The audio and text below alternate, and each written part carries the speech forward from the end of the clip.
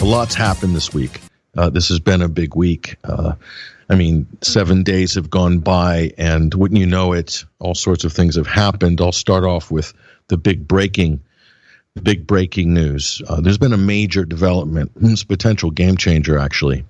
Saudi Arabia, two of its major oil production facilities have been hit. It looks like it's drone strikes, and it looks like they've come from Yemen. These were the Houthi, quote, Houthi rebels, and they have managed to penetrate deep into Saudi Arabia in the past with sort of very, I would say, crude missiles and drones in comparison to what other countries have in their arsenal. Very basic. This is Ansarullah. This is the resistance that's currently based around Sana'a, the capital of Yemen, in the northern part of the country. And so they've been resisting the Saudi campaign that's been waged against it, Saudi Arabia, with the U.S. and the UK and a few other European countries supplying weapons and resources to Saudi Arabia. They've been going at Yemen really since March 2015. Yemen's been gradually building up their ability to hit back within Saudi Arabia. Well, they've really hit back this week. These are two Saudi Aramco facilities. This is major on so many different levels. So two major facilities, oil fires, the likes of which Saudi Arabia has never seen, the likes of which I would say the region has not seen since the Gulf War. And since Iraq had invaded Kuwait in 1991, and then also the U.S. invasion of Iraq in 2003, there were also some serious damage done in terms of pipelines and so forth. But this is major. And it's a wound that's been inflicted by what would be called a marginal foe in the form of the Yemeni resistance. Now, of course, the United States has jumped in and blamed this on Iran. Mike Pompeo is insinuating that this was an Iranian strike against Saudi Arabia. You can imagine the implications of that if you were to believe that sort of fake news, which is being put out by the U.S. Secretary of State.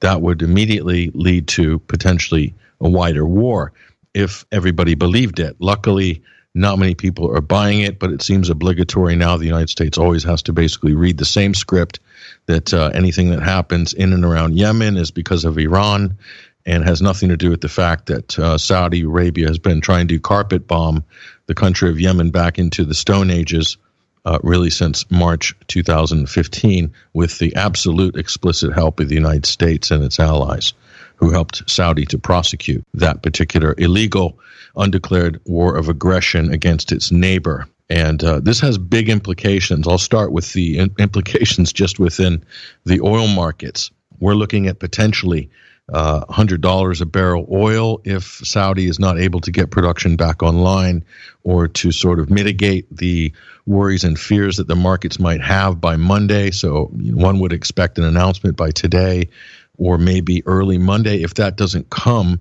you might see a spike in oil prices. So according to anybody's report, I'd say the oil market likely to rally $5 to $10 a barrel when it opens up. On Monday, some people are saying it could spike as high as $100 per barrel. That's because Aramco, these facilities are major oil-producing facilities for Saudi, some of the biggest in the world. So these attacks have basically put Saudi on their back heels, and it's got a lot of people worried. So we're looking at a potential situation there that could also trigger maybe somewhat of a global inflationary spiral, at least slight in the short term. But this isn't something that anybody was counting on only a few weeks or months ago. So we'll see how this shapes up. But it's also interesting because Saudi Aramco, this is the major consortium that runs Saudi's oil and gas production, most of it in the country. They were talking about floating part of this company, going public, and that would make it one of the, if not the biggest IPO flotation, stock market flotation of any corporation in history, probably. So this is how big and how much money is going through this company. This news, this event that has happened, could put a dent in any speculation in that department.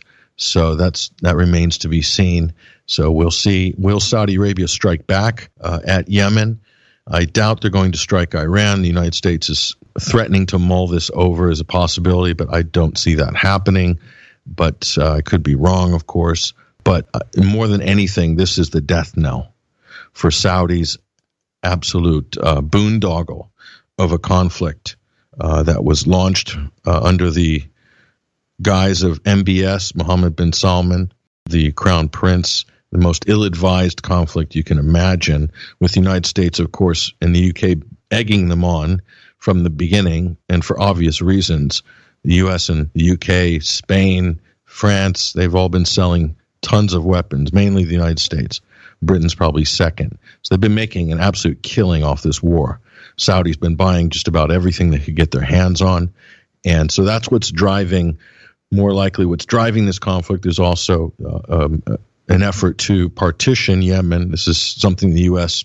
seems to be keen on doing, dividing it to North and South Yemen, and maybe using this to sort of not let the Yemenis themselves as a country take and control their own resources, especially in some of the untapped reserves in the south. But it's also to control the Gulf of Aden and the straits there coming over the Horn of Africa and then into the Red Sea and up towards the Suez Canal. Controlling both sides of this is definitely a priority for the United States and its allies.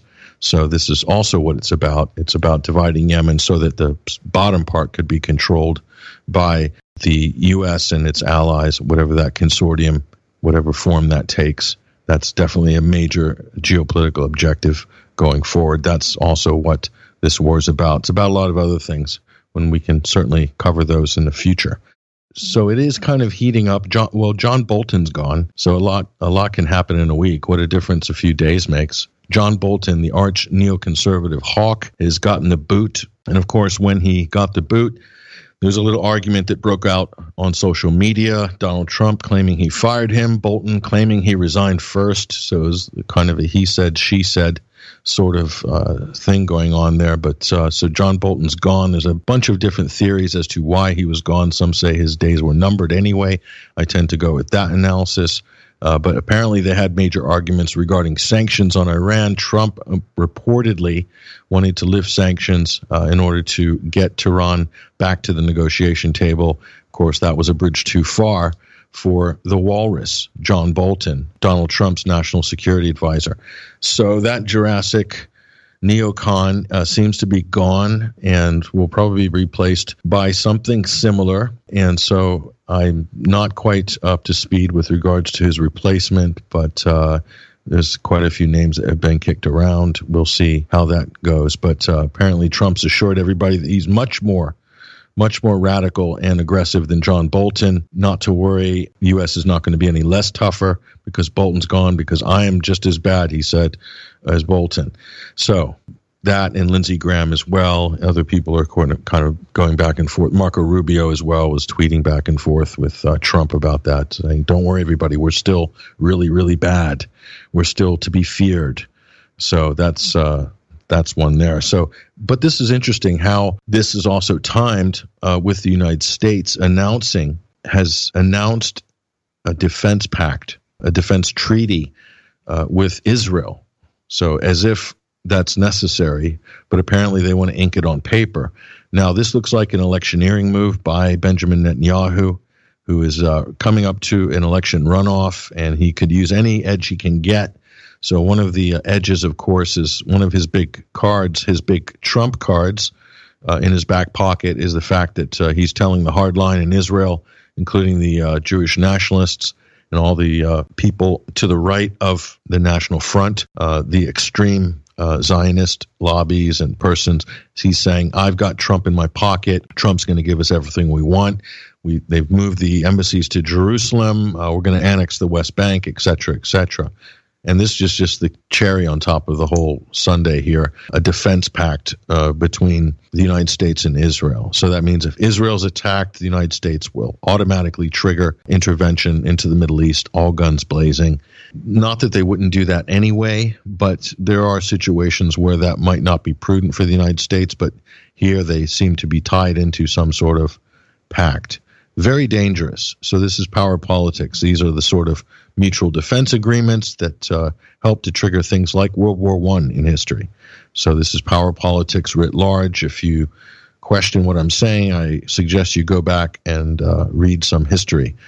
This is problematic in the extreme, and to me it seems designed to start a war rather than prevent one, because everybody is already reticent about, I mean, Israel's been attacking all of its neighbors.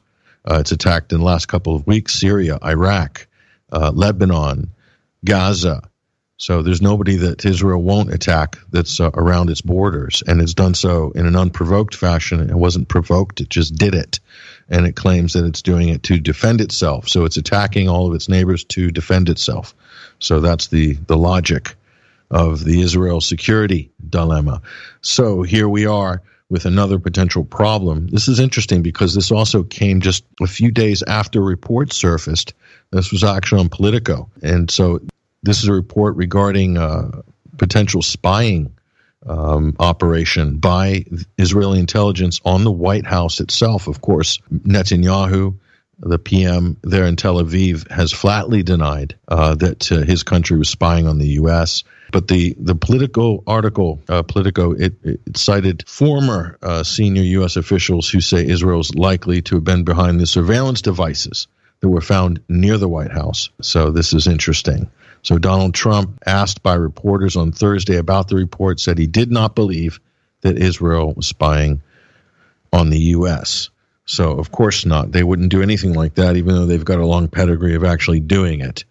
Donald Trump might not be familiar with all of those instances over history, and there are many. There are a number of spy rings that have been broken up in the U.S. There's a number of FBI investigations. There's people been caught, imprisoned, all sorts of different examples of this. There's a long history of it, so it's not like it doesn't happen. So, I mean, I could get into some detail about that subject. It's certainly interesting. There's a number of people who you can go read. Most interesting is probably Daniel Halper's book, which came out in, I think it was 2014. It was called Clinton Incorporated, Clinton Inc., the rebuilding of an audacious political machine. In this book, he outlined reports which strongly suggested that somehow Israel got its hands on text messages between Bill Clinton, then president in 1998, and Monica Lewinsky, and then used that to blackmail Bill Clinton into doing various things, including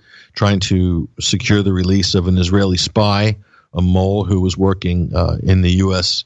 defense establishment. His name was Jonathan Pollard, and he was in prison in the United States. Israel's desperate to get him out, but they also managed to it probably did work because Bill Clinton pardoned Mark Rich right before he left office. One of the great things that Bill Clinton did, among many great things that he did on his way out of office, including repealing the Glass-Steagall Act, which basically opened the floodgate to massive speculation and which led to the housing bubble and the sort of the economic disasters that wiped out a lot of people's savings and got a lot of people's homes repossessed. Those are all things that Bill Clinton was responsible for when he basically repealed the Great Depression safety valve called the Glass-Steagall Act. So you can thank Bill Clinton for that. But yeah, I managed to get Mark Rich pardoned. Mark Rich is, a lot of people regard him as Israeli spy as well. That's probably what Netanyahu was also after. Pollard was also in there in that mix as well. And one wonders, how did they get Monica Lewinsky's text messages, sexting, as it was, between Bill Clinton and Lewinsky? So imagine that, blackmailing a U.S. president, and they're our greatest ally and friend, Israel. So there it is. It just gets better and better and better.